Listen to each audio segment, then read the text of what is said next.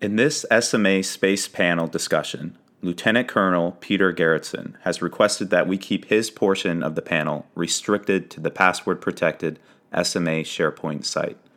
To access the full audio file, which also includes the Q&A portion of the speaker session, please email Ms. Nicole Peterson at npeterson@nsiteam.com for further information.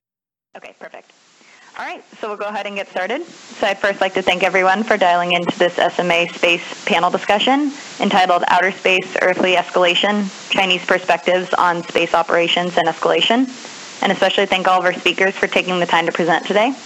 Today we have Dr. Nicholas Wright, Mr. Bruce MacDonald, Mr. Dean Cheng, Lieutenant Colonel Peter Garretson, Dr. Namrata Goswami, and Dr. Brian Weeden all here with us.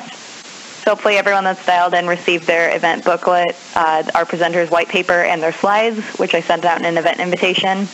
And if you haven't received these materials, you can feel free to email me and I'll send those over to you. So now I'm going to turn the floor over to our first presenter, who's Dr. Nicholas Wright. Dr. Nicholas Wright is an affiliated scholar at Georgetown University, a consultant at Intelligent Biology, an honorary research associate at the University College London, and cybersecurity fellow at New America. And he has conducted plenty of work for the UK government and the US Department of Defense.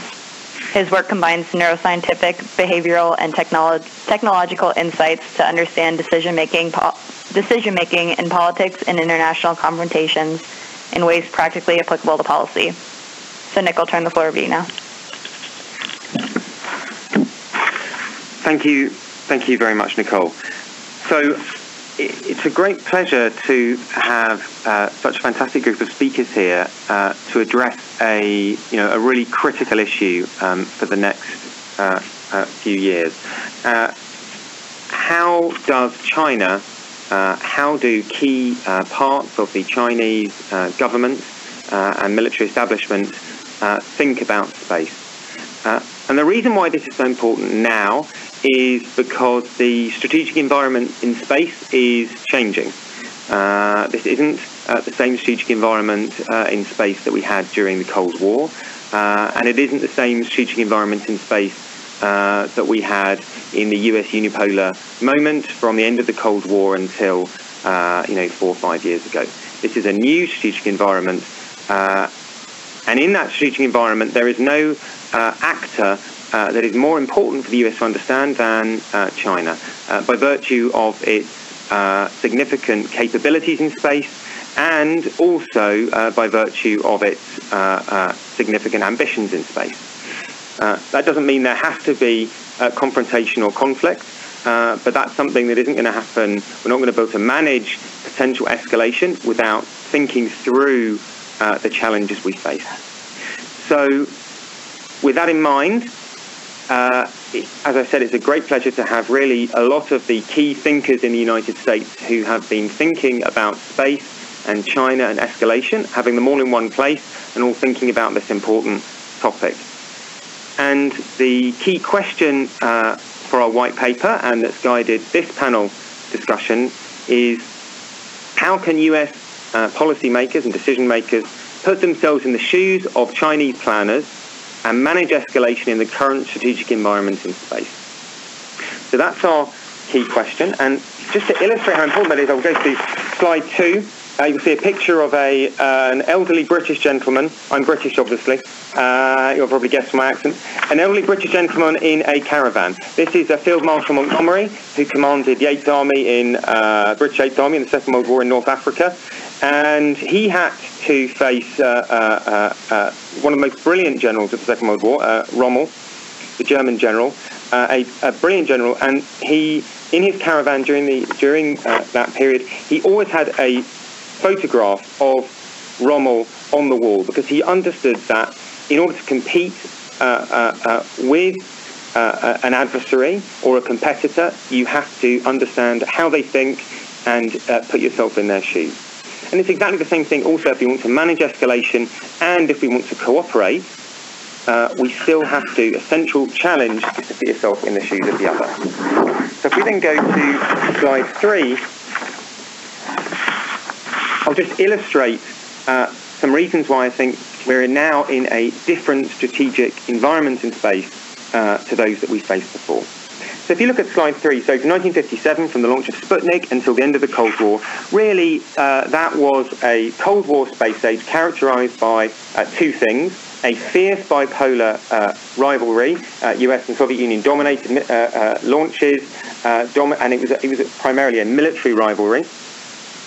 And the second thing was that the Cold War space age, there was a high degree of linkage between the nuclear mission and space. So space and nuclear were deeply, deeply enmeshed. So at the end of the Cold War, obviously the Soviet Union collapsed, and then there was a unipolar space age. And again, we can think about two key characteristics here. The first thing is that it was a unipolar space age. The Soviet Union collapsed, and the US was not challenged militarily by any significant rival, particularly in high-end areas like space. And the second key feature of the unipolar space age was that is that suddenly you had, following the first Gulf War, the significant use of space in conventional forces. So, people talk about the first Gulf War as the first space war, and the conventional dimension became critical. And it's important to mention here that the Soviet Union wanted to do these things. They actually developed a lot of the ideas on which the revolution in military affairs was based. That was developed by the Soviet Union, but they just could not do them. That's why they didn't do them. And so now, again, the earthly strategic environment has changed, and that is now reflected in a change in the strategic environment in space. And so I would argue that since around 2014, since the invasion of Crimea and by Russia, and also the change in the trajectory of Chinese domestic and foreign policy over the last 6-7 years under Xi Jinping, we now have a new space age. And again, we can think of two key characteristics. The first is that this is now characterized by grey zone conflict. So earthly grey zone conflict is more than normal competition between states, but less than is traditionally thought of as war. And secondly, it's entangled.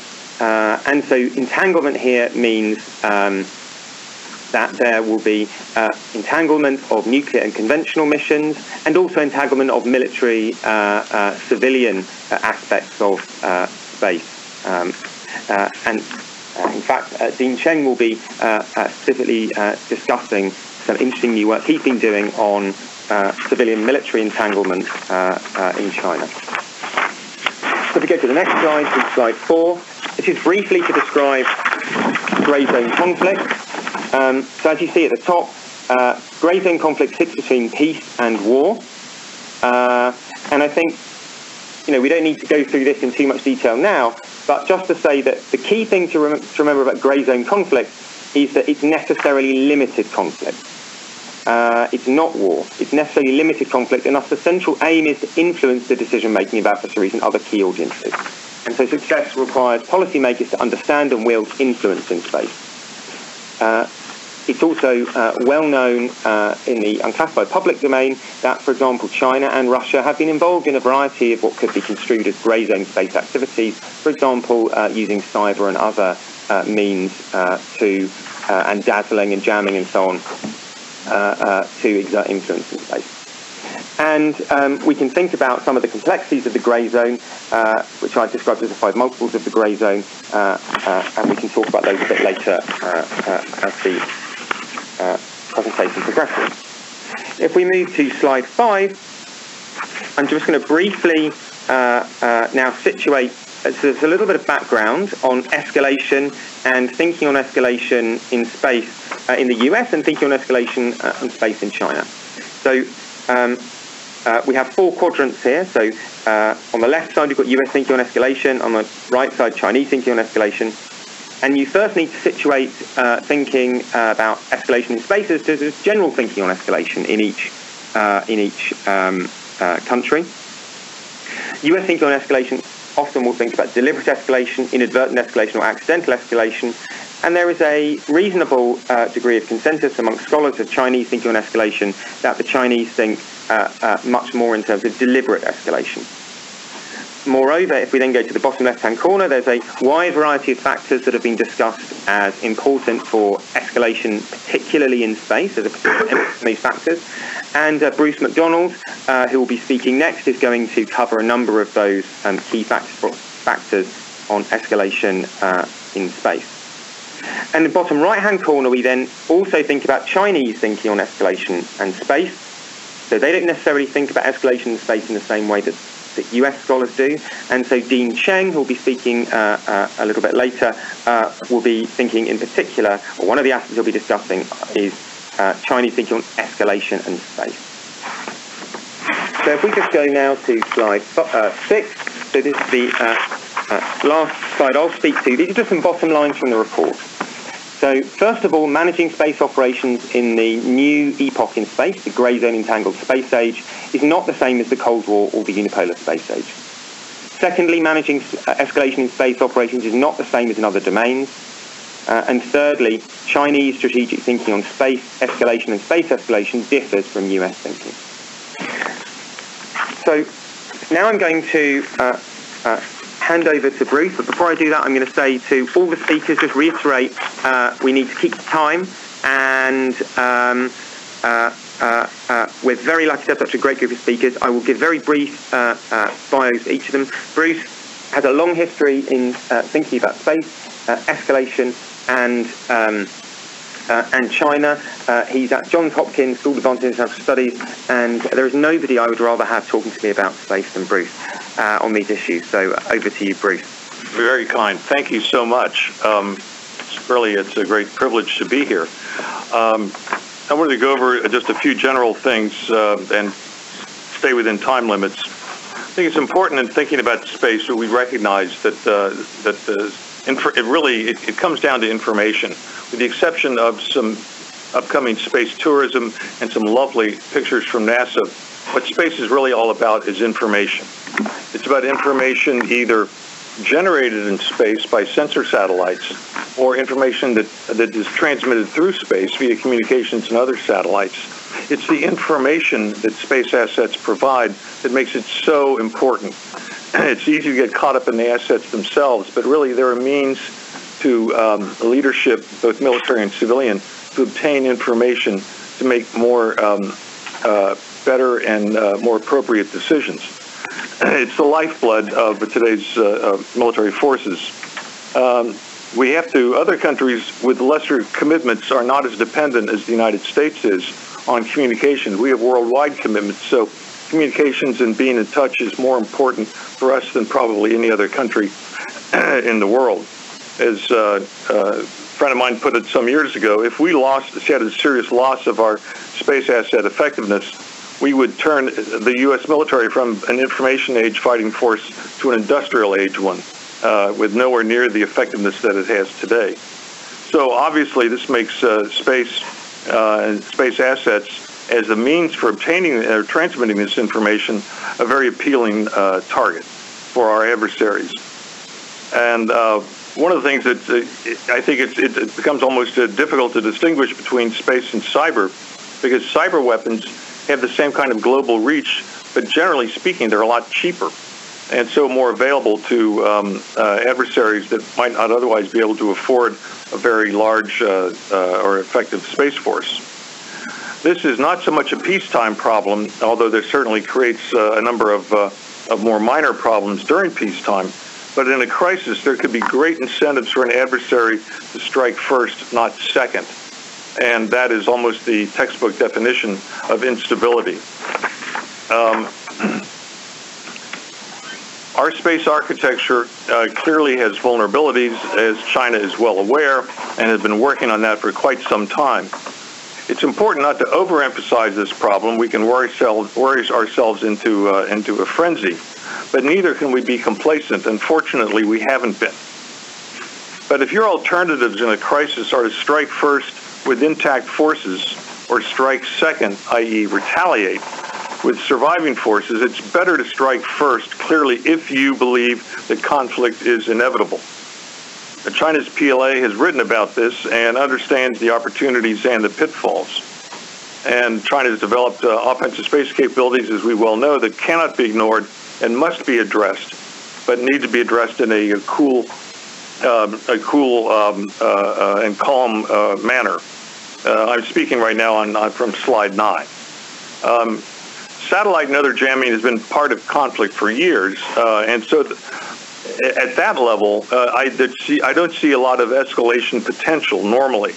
But there will be a temptation to escalate gradually if you begin to achieve certain effects that you were looking for. After all, if you're successful at something, you want to tend to do it again, and the temptation would be to go a little further.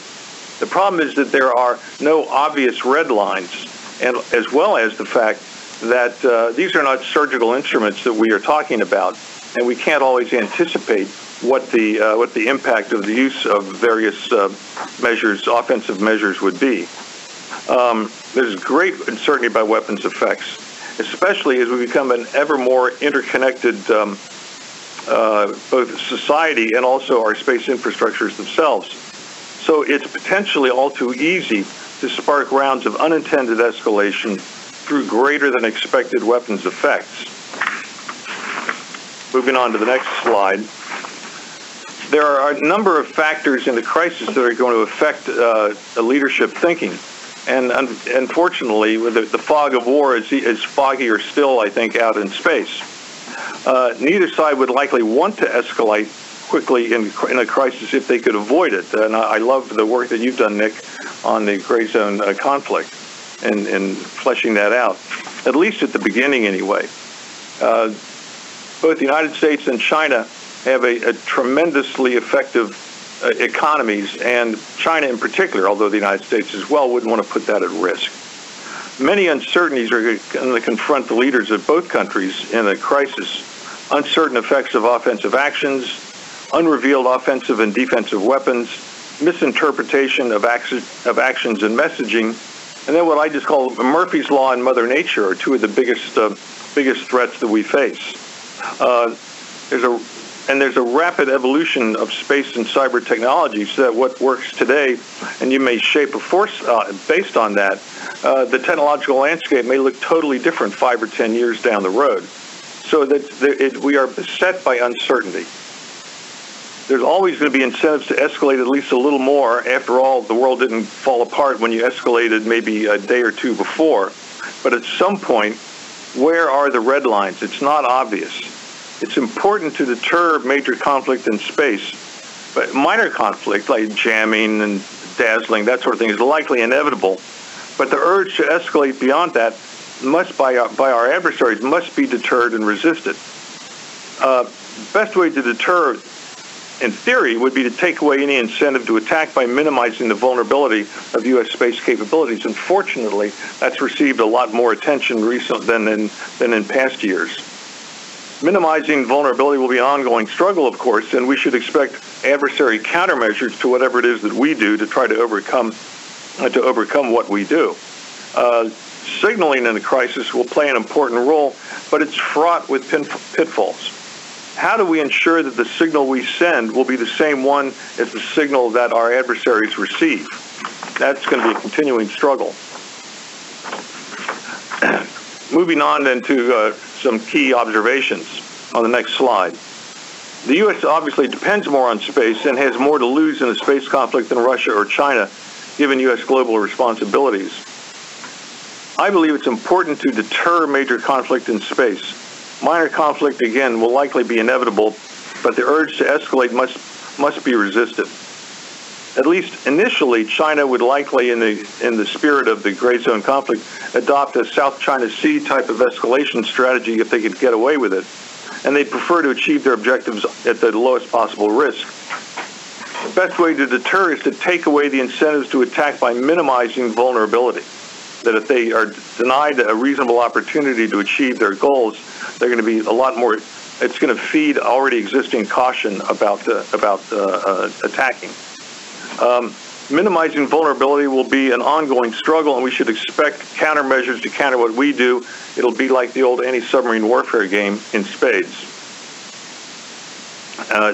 Signaling in a crisis is going to play a very important role, but we have to make sure that the signals they receive are the signals that we intend for them to receive.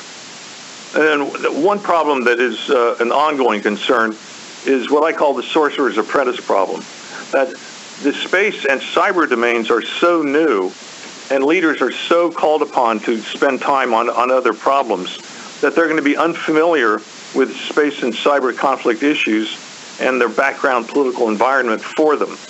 And we need to recognize that, somehow get senior leaders to participate more in exercises or take steps to address that problem. So what should we do? Just a few general points on the last slide. Put a priority emphasis on developing a resilient and survivable U.S. space architecture with backups as appropriate, and develop intelligent, non-debris producing offensive space capabilities primarily for deterrence purposes. And develop measures to better exploit uncertainty, which is going to make both sides risk averse to begin with, and to try to maintain there's going to be maintain space stability by playing to the fact that a risk aversion is going to be present on both sides. We want to strengthen the taboo on attacking nuclear force supporting assets, devise measures addressing the Chinese South China Sea type of incremental steps, and encourage greater U.S.-Chinese dialogue and diplomacy on space, and pursue realistic agreements that address joint concerns. Not that we're going to solve our problems through dialogue, but at least it might reduce the chances for misunderstanding and provide communications channels should a crisis develop. Also, one thing that I've harped on for years, and we're starting to see more of this, is do more extensive crisis gaming. Don't just do war games, but crisis gaming to better understand space crisis dynamics. And with that, I will turn the floor back over to Nick. Thank you. Thank you very much, Bruce. So next to speak will be Dean Cheng, who is a senior research fellow at the Heritage Foundation, and really he has done much of the best work reading and synthesizing a wide variety of Chinese language sources thinking about space and cyber. And so it's a great pleasure that I turn over the floor to Dean. Thank you very much. Given the limited time, I just have one disclaimer. I happen to be on the Users Advisory Group to the National Space Council. These comments do not reflect the views of the National Space Council, the United States government, or frankly anyone with any sense of responsibility whatsoever. So my comments today are going to look very quickly at Chinese views of space operations and escalation. If there is one thing I can have you folks take away from this, it is the idea that China thinks about these issues fundamentally differently. We and the Chinese basically have very different views of the entire concept of deterrence, which has implications for escalation. We also have very different contexts of just looking at the world. If you look at Dr. Wright's slide number 3, the very nice timeline, I would suggest that China's timeline, which begins in 1957 as well, would be marked by very different dates. 1960, the Sino-Soviet split. 1986, the creation of Plan 863, which has guided Chinese high-tech development, including space. 1990-91, the first Gulf War. 1999, the Cox Commission report. And therefore, the shades along that timeline would be very different, marked by very different events and contexts. When we look at the issue of deterrence and escalation, Western concepts of deterrence are fundamentally focused on dissuasion. And when we look at the major writers on deterrence in the West, Bernard Brody, Thomas Schelling, they specifically reject the idea of coercion as being part of the deterrent calculus. The Chinese concept of deterrence, the Chinese term wei se, which is translated as deterrence, is more accurately translated as compellence because it incorporates both coercion and dissuasion. Similarly, and we saw this in Bruce's presentation, we tend to focus on issues of space deterrence as deterring activity in space. When the Chinese talk about space deterrence, they are talking about the use of space activities to coerce or to dissuade or to compel in the context of terrestrial political issues. So it is not deterring activity in space, but using space activities to effect a political goal such as reclaiming Taiwan, controlling the South China Sea, etc. This extends further. The U.S. especially with regards to China, is largely engaged in extended deterrence. We in China don't tend to directly confront each other, but we have a number of allies, Japan, South Korea, the Philippines, a special relationship with Taiwan, where we are expected to provide support. China is engaged in basic deterrence, deterring adversary efforts to jeopardize what they consider core interests. First and foremost, territorial integrity and sovereignty. Taiwan is part of China.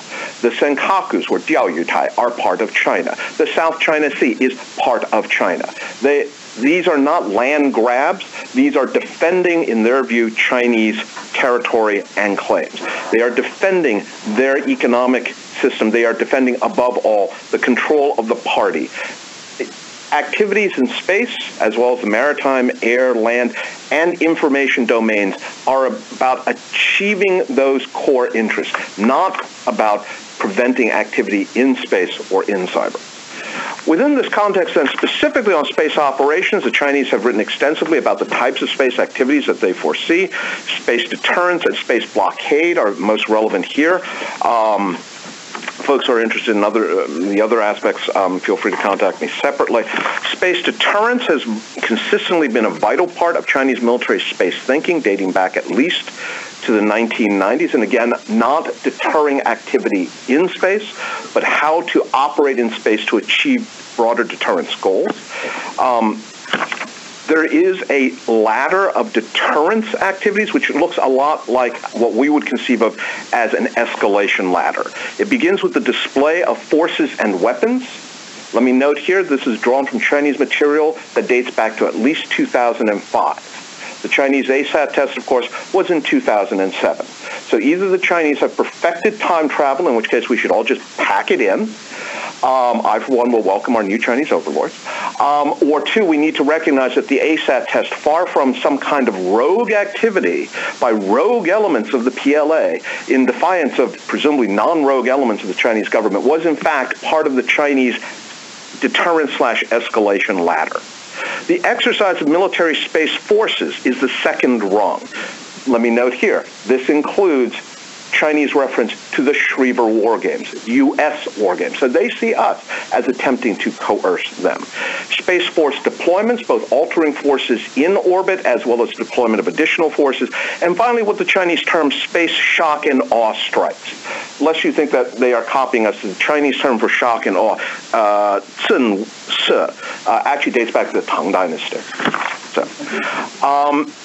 Separate from this is space blockade operations. These include blockading terrestrial facilities, access to space launch facilities, blocking people from getting in, blockading orbits, generating debris, deployment of space mines. Let me note, all of this material, all of these comments and references are based upon Chinese military textbooks and teaching materials.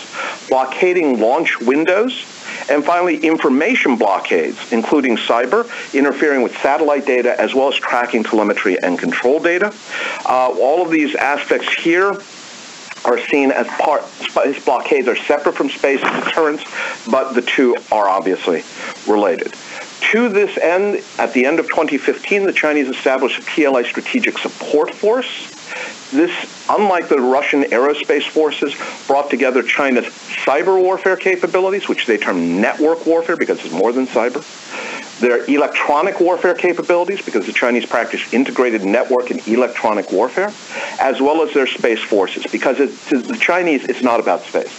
It is about information, about the ability to establish what they term information dominance, the ability to access, obtain, analyze, and exploit information faster and more accurately than your adversary and preventing them from doing the same. Within this context, then, the PLA-SSF should be thought of as China's information warfare force. By the way, it also includes, interestingly, a political warfare element responsible for things like the three warfares: legal warfare, public opinion warfare, and psychological warfare. A very interesting and important aspect of gray zone warfare, but we don't have time to go into that right now. Just very quickly, China does have a roadmap for commercial space development. This includes state-owned enterprises, research institutions, quasi-genuinely commercial entities. Let me note here one of the most well-known Chinese space companies, OneSpace, was created with state-owned enterprise money, and the president is simultaneously a vice president of a Chinese state-owned enterprise. So apparently moonlighting is acceptable. The most important element here, however, is that the fourth element is internet company-funded space development. Basically, the Chinese seem to be saying that since it's all about information, imagine if you had gone to Bill Gates and Jeff Bezos and everyone, all of the information moguls, Elon Musk, and said, what would a space program dedicated to your needs look like? When we look at this, coupled with Chinese, what we know, and the Chinese have openly published about mobilization activities relating to science and technology, including space mobilization, we see a whole-of-society effort. The Chinese term for this is 军民融合, civil-military melded or fused. And what we need to recognize is two things. One, that the Chinese space capabilities extend far beyond those of the PLA-SSF to include the broader civilian and commercial space assets, resources, personnel, equipment, and facilities. And second of all, that the Chinese are working towards developing a space capability that likely will not look like what we have developed, and frankly, what other countries have developed. And with that, I think we hit 10 minutes. Thank you very much. Brilliant. Thank you very much, Dean. So next to speak will be Dr. Namrata Goswami, who has a provocative contribution arguing that China has 3 long-term goals in space, and she will go on to describe their strategy for achieving those goals. Dr. Goswami is an independent researcher who has previously received funding, for example, from the Minerva grant from the U.S. Department of Defense, and worked for a number of years at India's Ministry of Defense-sponsored think tank, the Institute for Defense Studies and Analyses. So over to you, Namrata. Thank you, Nick, and it's a pleasure to be here, and I'm very much privileged to be a part of this conversation. And taking off from everyone else's presentation, I bring a bit the Asian perspective too, in terms of how Asia, for instance, countries like India or Japan, view China's space capability and strategy. So as Nick was mentioning, I argue that if you look at, I'm on slide 26 now. So what I'm looking at in terms of China's behavior and conversations and discourses that they are putting out in their media, in their policy, white papers, there are basically 3 goals. One is that they're looking at space, as Peter was mentioning, from a very long-term perspective. So it's, of course, about military advantage in terms of building asymmetric capability, but it's also about building a discourse that looks at space in the next 10, 20 years. And if you look at the discourses coming out from their space scientists and space policymakers, and I had interviewed them when I was in Beijing as part of the Minerva grant last year, what I observed is that it was not just about building military capability, but also about talking about asteroid mining, looking at long-term space-based resources. And what is exciting, actually, from an Asian perspective, looking at China's behavior, is that they're encouraging others to think of space from a very different strategic viewpoint, away from the Cold War, who gets there first, to actually building more permanent presence. And if you look at their experiments, for instance, done in Beihang University on a lunar, very similar to a lunar capsule that they basically replicated on Earth, and had their students live there for about 360 days. And that kind of actually scientific-based exploration programs is also impacting the discourse of space. The second goal that I view what China is doing in space is not just about looking at space in terms of building their military capability on Earth, but also space as a diplomatic tool. So basically looking at space, offering their Baidu navigation system, for example, to countries along the One Belt, One Road. And this is very important because what happens is that because of this kind of leadership in terms of envisioning space as, for instance, from a global common perspective, you have other countries, for instance, like India, who's trying to catch up and offer a similar kind of discourse. The third point I want to make is that if you look at their activities in terms of, for instance, the 2007 ASAT technology, that they basically showed the world that they have the capability to do that and to bring about a kind of vulnerability to U.S. assets in space.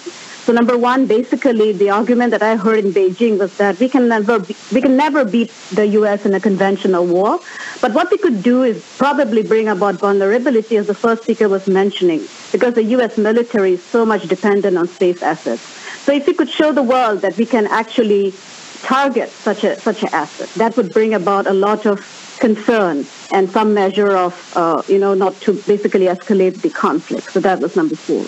And number 4, is that what I found fascinating is that what China is doing in terms of its space discourse is not just about arguing for a scenario where they are the leaders and which they hope to build their space technology by 2045, but also to build legitimacy. And I think this is missing in the discourses I hear in the U.S. It's mostly about conflict, but it's also about building legitimacy in terms of their space presence.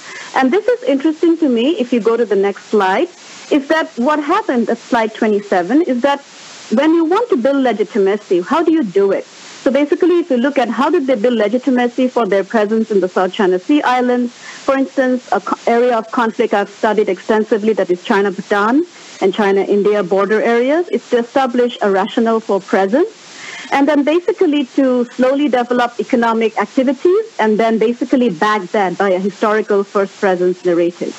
And as Dean was mentioning, I think if you look at the Chinese discourse, it's very serious about arguing that these areas that they have claimed are actually their areas historically. And the interesting thing is then they build legitimacy by putting out that discourse. So I kind of view a similar kind of discourse that is happening in space as well, and also basically building their space technology and then building in the legitimacy. And I see that because if you look at this year's China's cooperation with the United Nations Outer Space Affairs Office, they actually offered their space station for international collaboration with other nations. And that's the kind of stakeholder building process. The next slide, please. So in terms of initiative and outlook, the concerns that I have from this discourse are 2. One is that when we talk about a dialogue with China, or when we talk about a kind of agreement with China, if you look at the border agreements that China has signed on Earth, for instance, with India or with Bhutan, most of those agreements actually commit to de-escalation of the conflict. And so if you look at the 2005 India-China border agreement or the Bhutan-China agreement 2013, you would see that China has committed to not doing any activity that leads to escalation in conflict. And what happens then, the countries that sign that particular agreement actually believe that that's going to be the case. But then the interesting thing is, contrary to those commitments, you see that there is an escalation of conflict. For instance, the PLA engineers trying to build a road in Bhutan last year, and then turning around and telling Bhutan that, I'm sorry, this was disputed area, this was not included in that particular agreement. And Bhutan completely blindsided because the agreement actually dealt with disputed areas. And I think that's the kind of scenario we need to think about in terms of space as well. Now, in terms of responding to one of the interesting points I hear here, that that PLA is basically a military function of the CPC and does not have that kind of collaboration. It does have a differentiation of civilian and military. But if I look at President Xi Jinping's speech to the Strategic Support Force in 2015, and it's available online as well. And so if you look at that, of course, it talks about innovation, technology, the building together of cyberspace for purposes of information. But what is fascinating to me in terms of its strategic building, in terms of a strategic support force, is that President Xi is very clear that the strategic support force is a force that is basically there to enhance the legitimacy and the capability of the Communist Party of China. So in that context, when I look at their space goals and their desire for space presence and their desire for building legitimacy, and then building up their military support structure to support that kind of goal, my concern is that what would that kind of a world look like for other Asian nations? Would it be that, for instance, in the One Belt, One Road initiative, China has established dispute settlement mechanisms on its own, which is under its Supreme People's Court. There are 2 of them that have been established. And so will we see a similar kind of behavior when it comes to dispute, for instance, when space becomes much more accessible in the long term?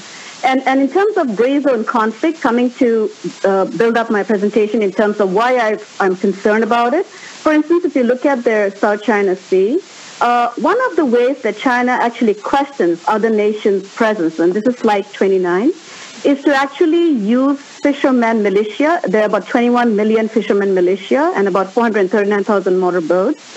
And these fishermen are basically then questioning the presence of any other state's military presence or patrolling in the disputed areas.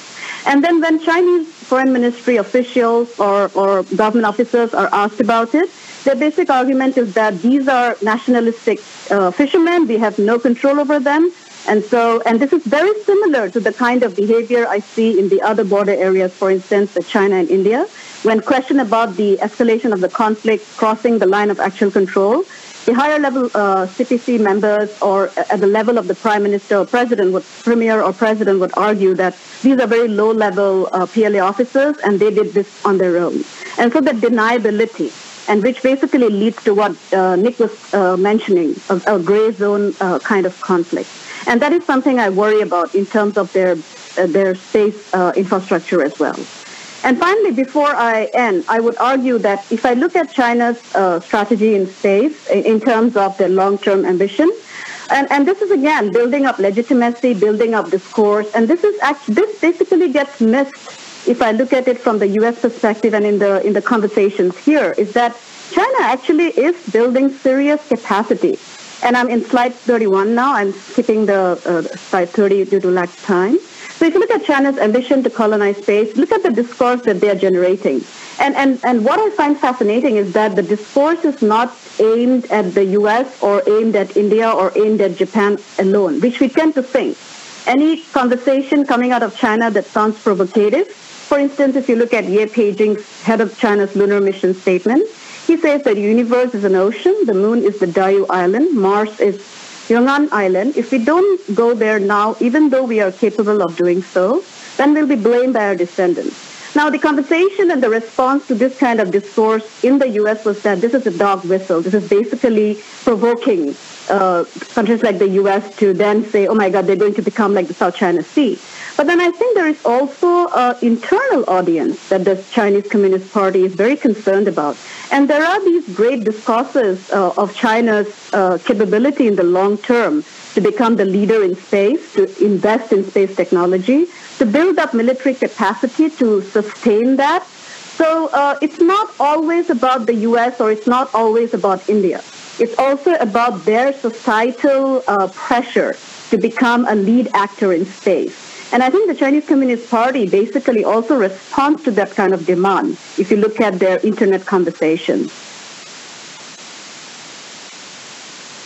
And finally, before I end, just a few slides. If it's in front of you, you can see it in terms of what President Xi Jinping is talking about in terms of the strategic support force. And so based on that discourse that I have given you, and it's not always about military conflict, it's not always about escalation ladder, it's also about building legitimacy, which is very important in terms of their space discourse, long-term ambition and funding. And so if you look at his speech to the PLA-SSF, he argues that it's a new type of combat force to maintain national security and an important growth point of the PLA's combat capabilities. And he actually presented and fleshed it out in the 19th Congress. And I'll finally end by saying that if you look at their space discourse and their space ambition, the one thing that comes out very clearly is that it's about military capability, it's about building a smart, lean force, it's about responding to their fear that the United States has so much of space assets that they are vulnerable, and so to basically question that strength by an ASAT test or a satellite with a robotic arm that can grab a satellite, which they also demonstrated in 2013. But it's also about diplomacy. It's also about showcasing to countries in the Asia-Pacific and the One Belt, One Road initiative that China has the money, the funding, and is willing to actually establish alternate institutions that can then establish it as a legitimate leader in space. So I'll end there, Nick, and thank you. Thank you very much, Nimrata. So the final speaker will also be thinking about longer-term perspectives. So it's critical not just to think about short-term perspectives or thinking about something right now, but longer-term perspectives. And there's no better person to talk about a key aspect of long-term perspectives, which is the development of norms. norms and rules and so on in space. So Dr. Brian Weeden is the Director of Program Planning for the Secure World Foundation here in Washington, D.C. Has a PhD from George Washington University in the field of science and technology policy, and before that was in the U.S. Air Force. So Brian, over to you. Thank you very much, Nick. What I was asked to do for this was to look at sort of the other aspects of a U.S. approach to dealing with some of these challenges, specifically things that are outside of the pure military domain. And I echoed some of the themes that I had, and actually, I think it was the first one of these SMA speaker sessions almost 2 years ago, where I talked about a study we'd done for OffNet assessment on diplomatic, economic, and commercial aspects of the strategy for space. And so some of the things we'll talk about today sort of echo some of that same thing.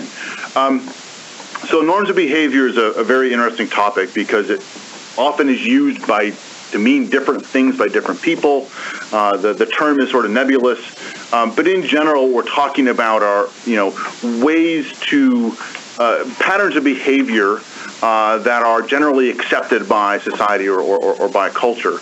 And the importance there is we see in other domains, maritime domain, cyber domain, land and air, where there are formal rules about how things are conducted. There's formal international law on things, but then there's much more informal rules, things that have evolved over time of how we use those domains that influence behavior.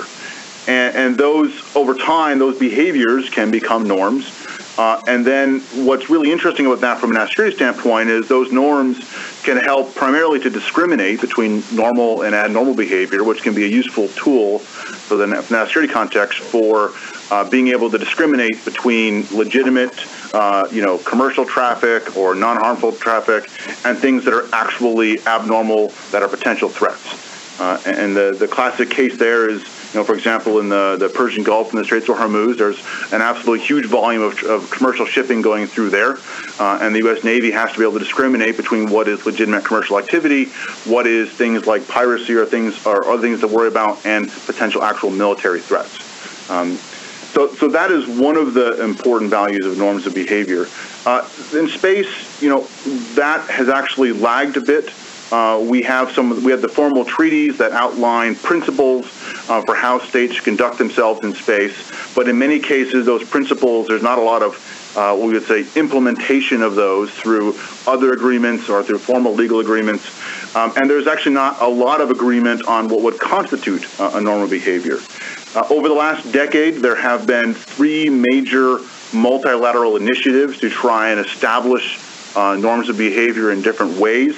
They would be the European Union-led International Code of Conduct, the United Nations Group of Governmental Experts on Transparency and Confidence-Building Measures, and the UN Committee on Peace of Outer Space Working Group on Long-Term Sustainability of Outer Space. The results of those 3, I would say, are generally mixed. In terms of the Code of Conduct, the EU itself was able to agree to a set of voluntary guidelines for behaving in space, but then it was moved into a broader international discussion, ran into mainly process challenges, and at the moment, I think the best context is it's mostly dead, right? There's not a lot of support for it going forward, and there's no real actions on it. The Group of Governmental Experts and TCBMs was the first time that the U.S., China, and Russia all agreed on a UN space security resolution, but it was a set of voluntary recommendations that went to the UN General Assembly, and there really has not been a lot of action since then to formally implement them in any sort of follow-on agreements. The UN Copious Long-Term Sustainability Guidelines ran for 8 years and was probably, I would say, the most successful in that it produced consensus among 87 countries on 21 guidelines for space sustainability that covered everything from debris mitigation to space situation awareness to national law and policy. But it definitely ran into some challenges. Over the last few years, the Russians played, I would say, a disruptive force in those activities after Ukraine, and in the end, blocked any kind of final wrap-up resolution that put any kind of a nice bow on the whole activities. through the whole thing, the copious activities also generally set aside the really tough dual-use issues to deal with things like deliberate destruction of satellites, rendezvous and proximity operations, debris removal, cyber attacks, because it was mainly focused on the peaceful civil activities. So the question then becomes, what is it that we're going to look at as the next tool? I asked in my previous discussion 2 years ago, sort of the question, what is the U.S. for when it comes to norms of behavior and strengthening space governance? We played a leadership role in the 50s and 60s in the broader discussions that led to the current international framework on space, and we were able to enshrine some of our core principles and things that were important to our national interests in those agreements. Since then, over the last 10 years, those three agreements I mentioned were generally not led by the U.S. We played a supporting or contributing role. And there's, various debates of whether that led to them being successful or not. In the China context, I would say in those three agreements, China was I would say probably a cautious contributor is the way I would phrase it.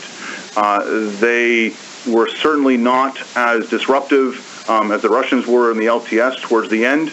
China actually played a role in helping bring the rest of the BRICS in line with supporting the agreement, as opposed to the Russians who were trying to pull entities to their side and try and block it. But China clearly was looking for something that was more legally binding in the UN context and not more voluntary, and was not entire. And I would say that those agreements were not entirely in line with what they were hoping to achieve. So going forward, I would say there are three big areas where we probably should be focusing our thoughts on what are the things the U.S. is going to be pushing for in terms of agreements or discussions to start establishing norms of behavior.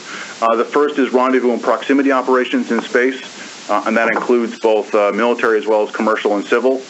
This is a category that, with the development of commercial satellite servicing and other activities, is going to greatly increase in the near future. And there's going to be a lot more activities in space that are going to be challenging to try and decode what is normal commercial activity, what is a potential threat, what is somebody that's behaving abnormally. The second, I would say, is general military-to-military interactions in space. That includes military rendezvous and prox ops, but also broader military activities. And here the question is, do we look to something like an incidents at sea agreement where we just talk with Russia and or China about ways to codify how our militaries will interact in space to try and cut down on misperceptions and accidents that could lead to escalation? And the third, I would say, is research and design and testing of counter-space weapons. I think the prospects for a total ban on any kind of testing whatsoever is very slim, particularly given the link to not only counterspace but also missile defense. So the question becomes, are there ways we should discuss norms of how you do those in a responsible manner, including the generation of debris-causing events and any kind of notifications? I'll say, finally, it's an open question as to whether the U.S. is going to play a leadership role in here. On security issues over the last decade or so, Russia and China have absolutely controlled the international debate. If you go to the various forums, whether it's in the UN, the Conference on Disarmament, or elsewhere, Russia and China are heavily pushing their draft treaty on the prevention of the place of weapons in outer space. More recently, the issue of no first place in weapons in outer space. Those are the main things being discussed because those are the only things on the table. The U.S. position for the last decade or so has been those are very flawed ideas, but there really has not been an alternative proposal being brought forward. What we've seen most recently is there's a new group of governmental experts that have just been formed in the last several months that is discussing ways to prevent an arms race in outer space. And at the very first preparatory meeting for that, which the U.S. did not participate in, the main thing, by the way, was hosted in Beijing, the main things that were being pushed to be talked about on the agenda were the PPWT and no first placement. What was interesting was that the response from all the countries there was that those were interesting ideas, but they were clearly looking for something else, and they were not entirely supportive. which is a signal that there are potentially room for other ideas to come into the discussion that are not quite what Russia and China are pushing. Thankfully, the U.S. is actually participating in the GGE, and so the question is, will the U.S. be able to provide positive contributions that will shift that discussion away from just the PPWT to other things? So I will close there just with a reminder that as we think about these problems, as Nick put it, this is a gray zone conflict. It is not all about the military and overt force. It is about influence, and it is about influencing decision makers, both in the adversaries, but also other key audiences. And so that, I think, these types of diplomatic and other non-military initiatives need to be thought about in a way that support the U.S. military objectives and overall objectives in this conflict. So that's it. Thank you. Thank you very much, everybody. So a huge range of talks, and it will be fantastic to get some questions. So Nicole, can you open up for questions, please? Yeah, of course. So thank you, everyone, for presenting, and I'm going to open up the conference line now for our Q&A portion of the telecon. If you're asking a question, please make sure to state your name and your organization. And if you're not asking a question, please make sure that your phone is on mute. And also make sure that you don't put the conference line on hold, as the hold music will disrupt the Q&A. The conference is now in talk mode. All right, do we have any questions? Yeah, this is Chuck Gaylord from US Stratcom J3. So could the speaker speak briefly on the benefits and detriments from establishing some clearly defined red lines in space?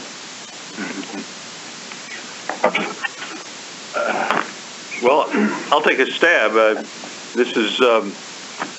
I think it would be most useful if we could define extremes as to what is. I'm Bruce MacDonald speaking.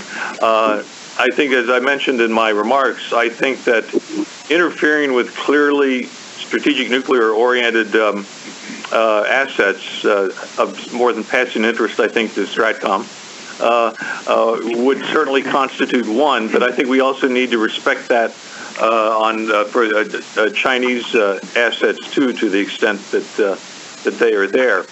As you begin going down the line from that, it becomes a little harder to describe. For example, I would say that while GPS is very important, I might put GPS, or at least a small number of GPS satellites, not as a red line. Obviously, something harmful, but not as a red line.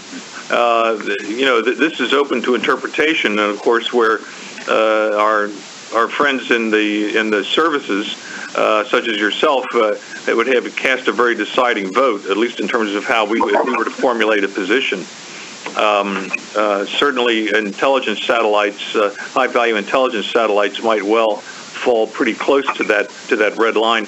But I think talking about red line, just having a dialogue on that, would not hurt. Even though I don't know that the Chinese and us would agree. The last discussion I took part in, they said, well, you look at something like your Sibir satellite, you use that for very tactical purposes, and that's a valid point. And we say, yes, but we also use it for nuclear.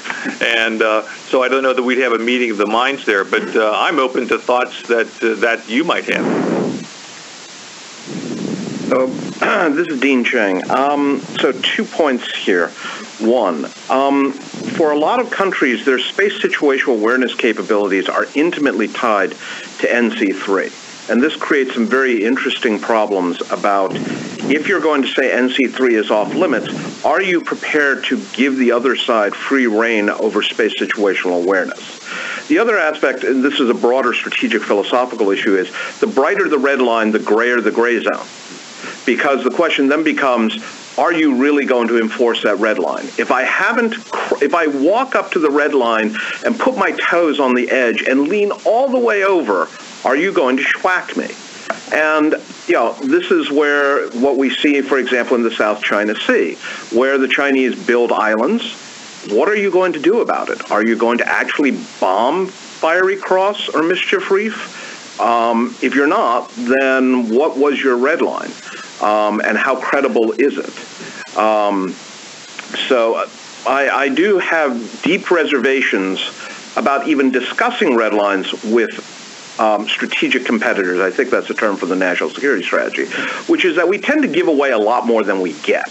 As Professor Goswami noted, the Chinese say, oh, we will de-escalate, and then they don't. We had this with the Xi-Obama agreement about the South China Sea. China won't militarize the South China Sea. I suspect those B-52 crews didn't have much faith in it recently. The Chinese will learn what our red lines are. They will say whatever they want to. At the end of the day, we're the ones who are going to then have to enforce them, and the Chinese will play within that play space. So this is Brian. I think, yes, I agree that setting red lines are very complicated. The other side of that, though, is that if we don't talk about them, and then we essentially say everything is sort of on the table, and there are clearly things that the U.S. would see as much more escalatory and disruptive than other actions. I think, it's probably a bridge too far to try and have agreed red lines. But I don't think making that point clear to strategic competitors about what some of those might be, even if you're a bit ambiguous what the end result might be, I don't think that would necessarily be a bad thing, particularly if you're trying to send messaging about what sort of things we definitely would not be happy with happening. But it is a tricky conversation to have. Certainly is. Yeah, I have a question. Sorry, Peter, did you want to weigh in on that question? Just very briefly, I think the United States has proven how ineffective it can be in terms of stating red lines. I think particularly with regard to this actor, we'd be in a much better position to demonstrate rather than define that, a parent, and not to put ourselves in a position of being superior, but just as by way of example, a parent doesn't need to tell a child, don't put their hand in the cookie jar. Slapping the hand is good enough.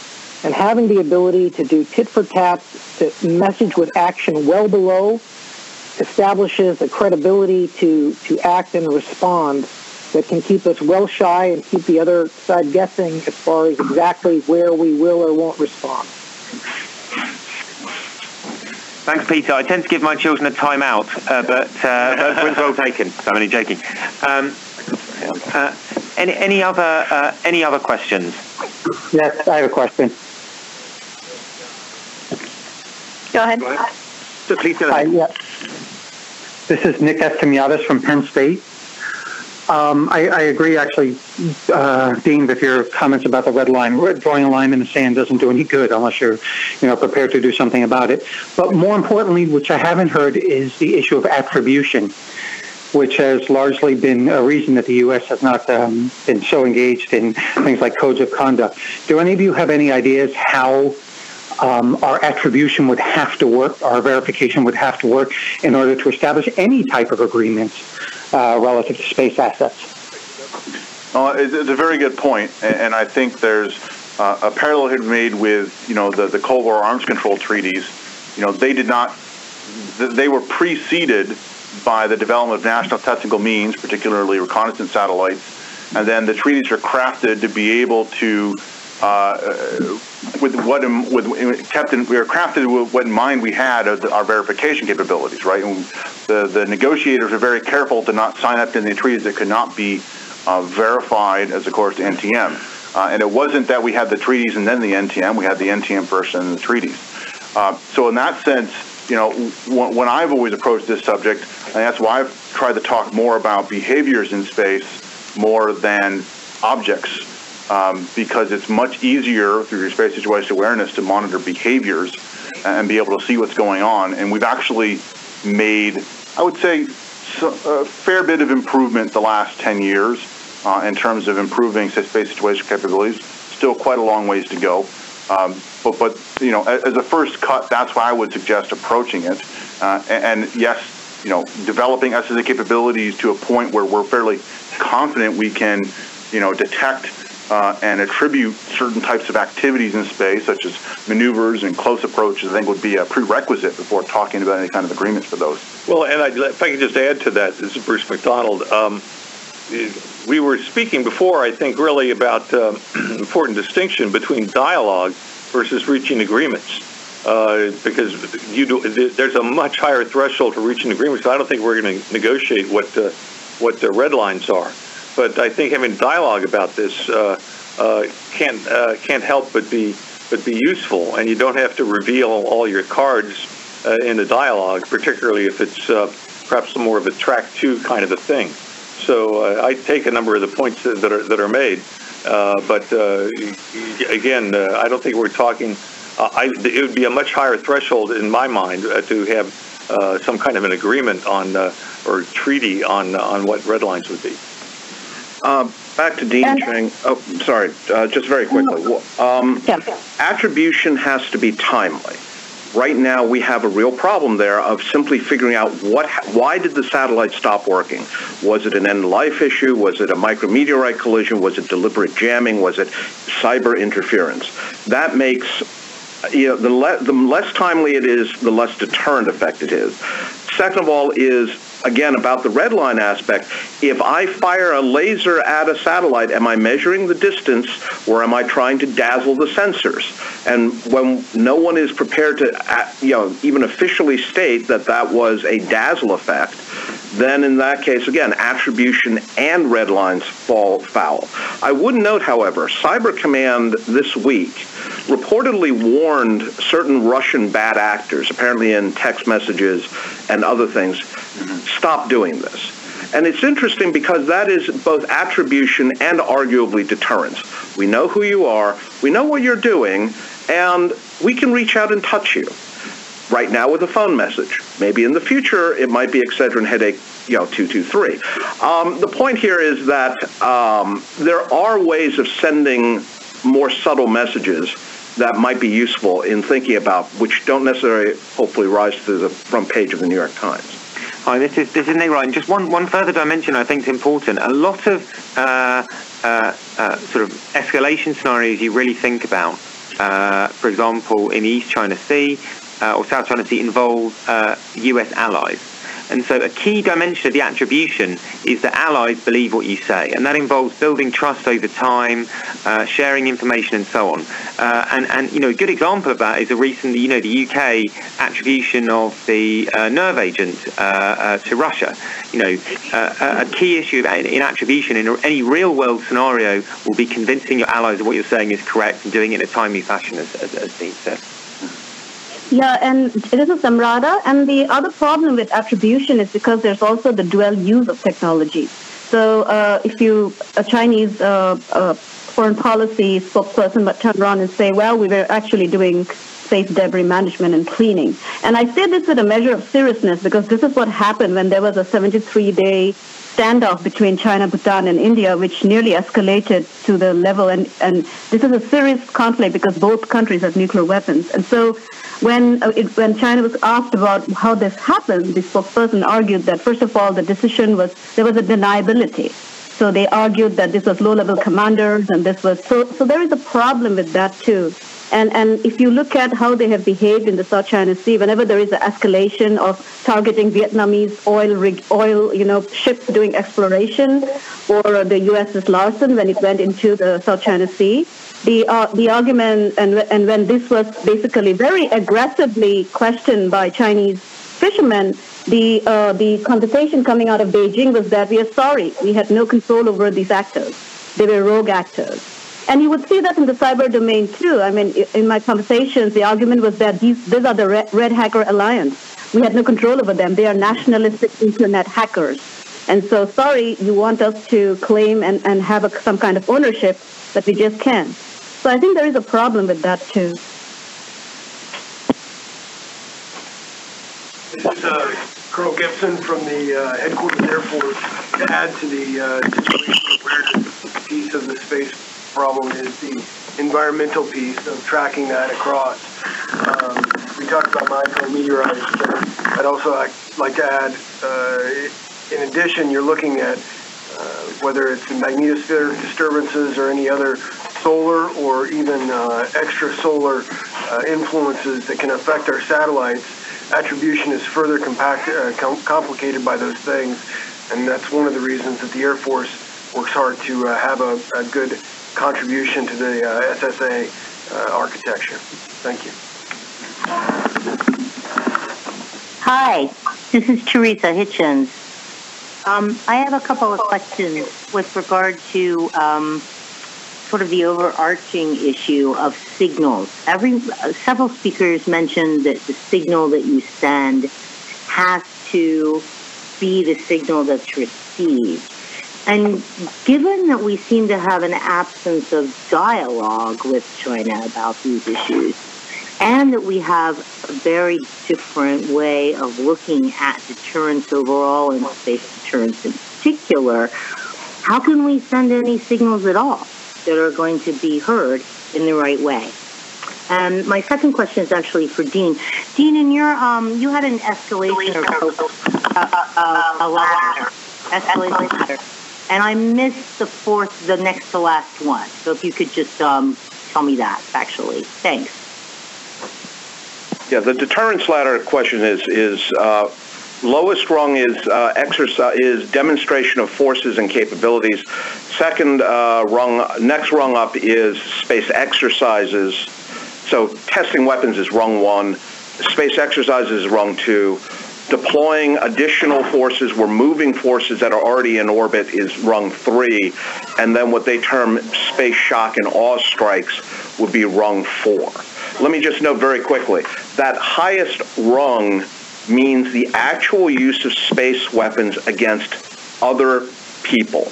That is paralleled in Chinese writings on nuclear and information deterrence in terms of the actual firing of a nuclear weapon as a warning shot, and the use of actual cyber weapons to demonstrate the ability to take down parts of your adversary's information structure. So this is not unique to space. It is paralleled across Chinese writings on deterrence, or way so.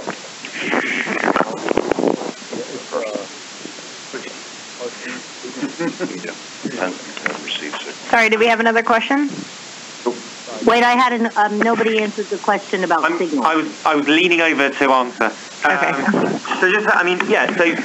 Basically, you raise a critical issue across every aspect of escalation management, every aspect of signaling, and not just in space, but in conventional warfare, but basically everything. So even, for example, if you look at criminology, so when you send deterrent signals to criminals, so when the police or criminal justice sends deterrent signals to criminals, you'd think, good God, surely the criminals have some broad understanding of the threat that's being made, the probability something will happen, and so on. And actually, the reality is most criminals don't really understand what threats are made. They don't really understand much of what the deterrent threats are.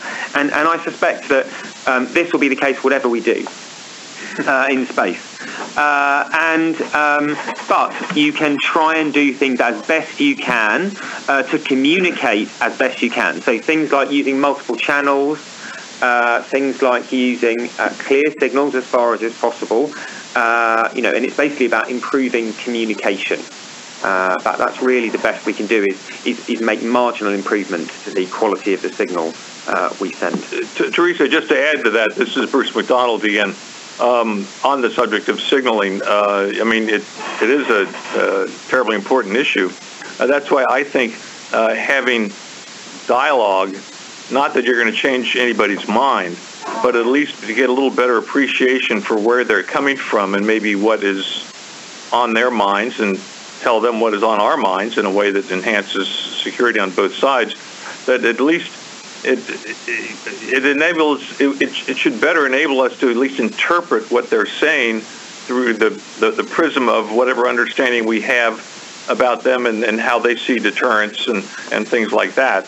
That if you don't have that kind of dialogue and you're talking two different languages, then I think that you're more likely, at least at the margins, to run into misunderstanding and misinterpretation. I'm I think that people's eyes are wide open when one has a dialogue, but I think that dialogue would help provide a little insight on both sides. We should want them to a little better understand us, and we should certainly want to better understand them.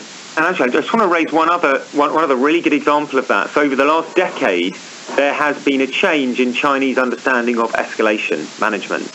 And so, for example, there's a very nice review by Alistair Johnson from Harvard, who's been doing a lot of work dealing with Chinese thinking on escalation. And they have changed. They have, over the last 10, 15 years, they've got a much better understanding of US thinking on escalation. And they have started to change the way they think about escalation so that it's less about deliberate escalation and it involves more of an inadvertent risk of escalation. So, things like war games, multiple channels of communication, track 2, all that type of stuff, it does help. It's not a magic bullet, but it has to be done, and it does help. I'd like to. This is Peter Garretson. I'd like to just address Teresa's question a little bit as well. So, I think that you have to consider that you start from a position where it's difficult to understand any other and their attentions, and you're going to wonder about, attributing the worst. But one of the things that I think helps out a lot is if you can respond, and here we're talking about, I guess there are two implied questions, right? One is, how do you keep yourself far away from the high-end threshold that scares us all on nuclear war? And then how do you behave yourself in the gray zone conflict in between? And I think the right answer is that if you're elbowed a little, you need to elbow a little back early and often so that you're teaching and conditioning the other party to believe in your actions. And here it's extremely unhelpful if you don't have in-kind assets. If you are forced to say, I will respond at a place and time of my choosing, and that means it has to be a multi-domain, in another domain, in a horizontal escalation, and if you have to take a long time to do that, you're going to reduce the opportunities for conditioning the other side and learning. So what you want to have is in-kind capabilities that you can respond symmetrically and quickly to a provocation. That way, your chance of them receiving the wrong signal is much less. So by that, don't we have to flip that around and realize that by using that, we're perhaps cornering them? Well, so I would, the other aspect that is, we've already talked about how we do not have symmetric capabilities, and so it's very difficult to find a way that, let's say, China elbows a DSP satellite or SBIR satellite. What's the symmetric thing we do in return? There really isn't anything at the moment. And that's a real challenge to think about. If it is an asymmetric situation, it's very hard to come up with a symmetric response. Especially because if the Chinese do not have their own missile early warning satellites, then what is the parallel? Let me, though, go to a more basic first principle. Learn the other side's language. I don't mean the language of body language or protocol. If we cannot read their materials, if we cannot speak or at least listen in on their conversations at the table, then it is going to be a heck of a lot harder to know what signals they are sending, because every translation is by definition somewhat inaccurate. That's just the nature of two different languages. Excellent. All right, Nicole, I'll turn it over to you. Yes, I was just going to say that we've run out of time today, but this has been a fantastic panel discussion, and I'd like to thank everyone for dialing in and thank everyone for presenting today. So thank you. Thank you. Thanks to you. Thank you very much, Nicole. All right, goodbye.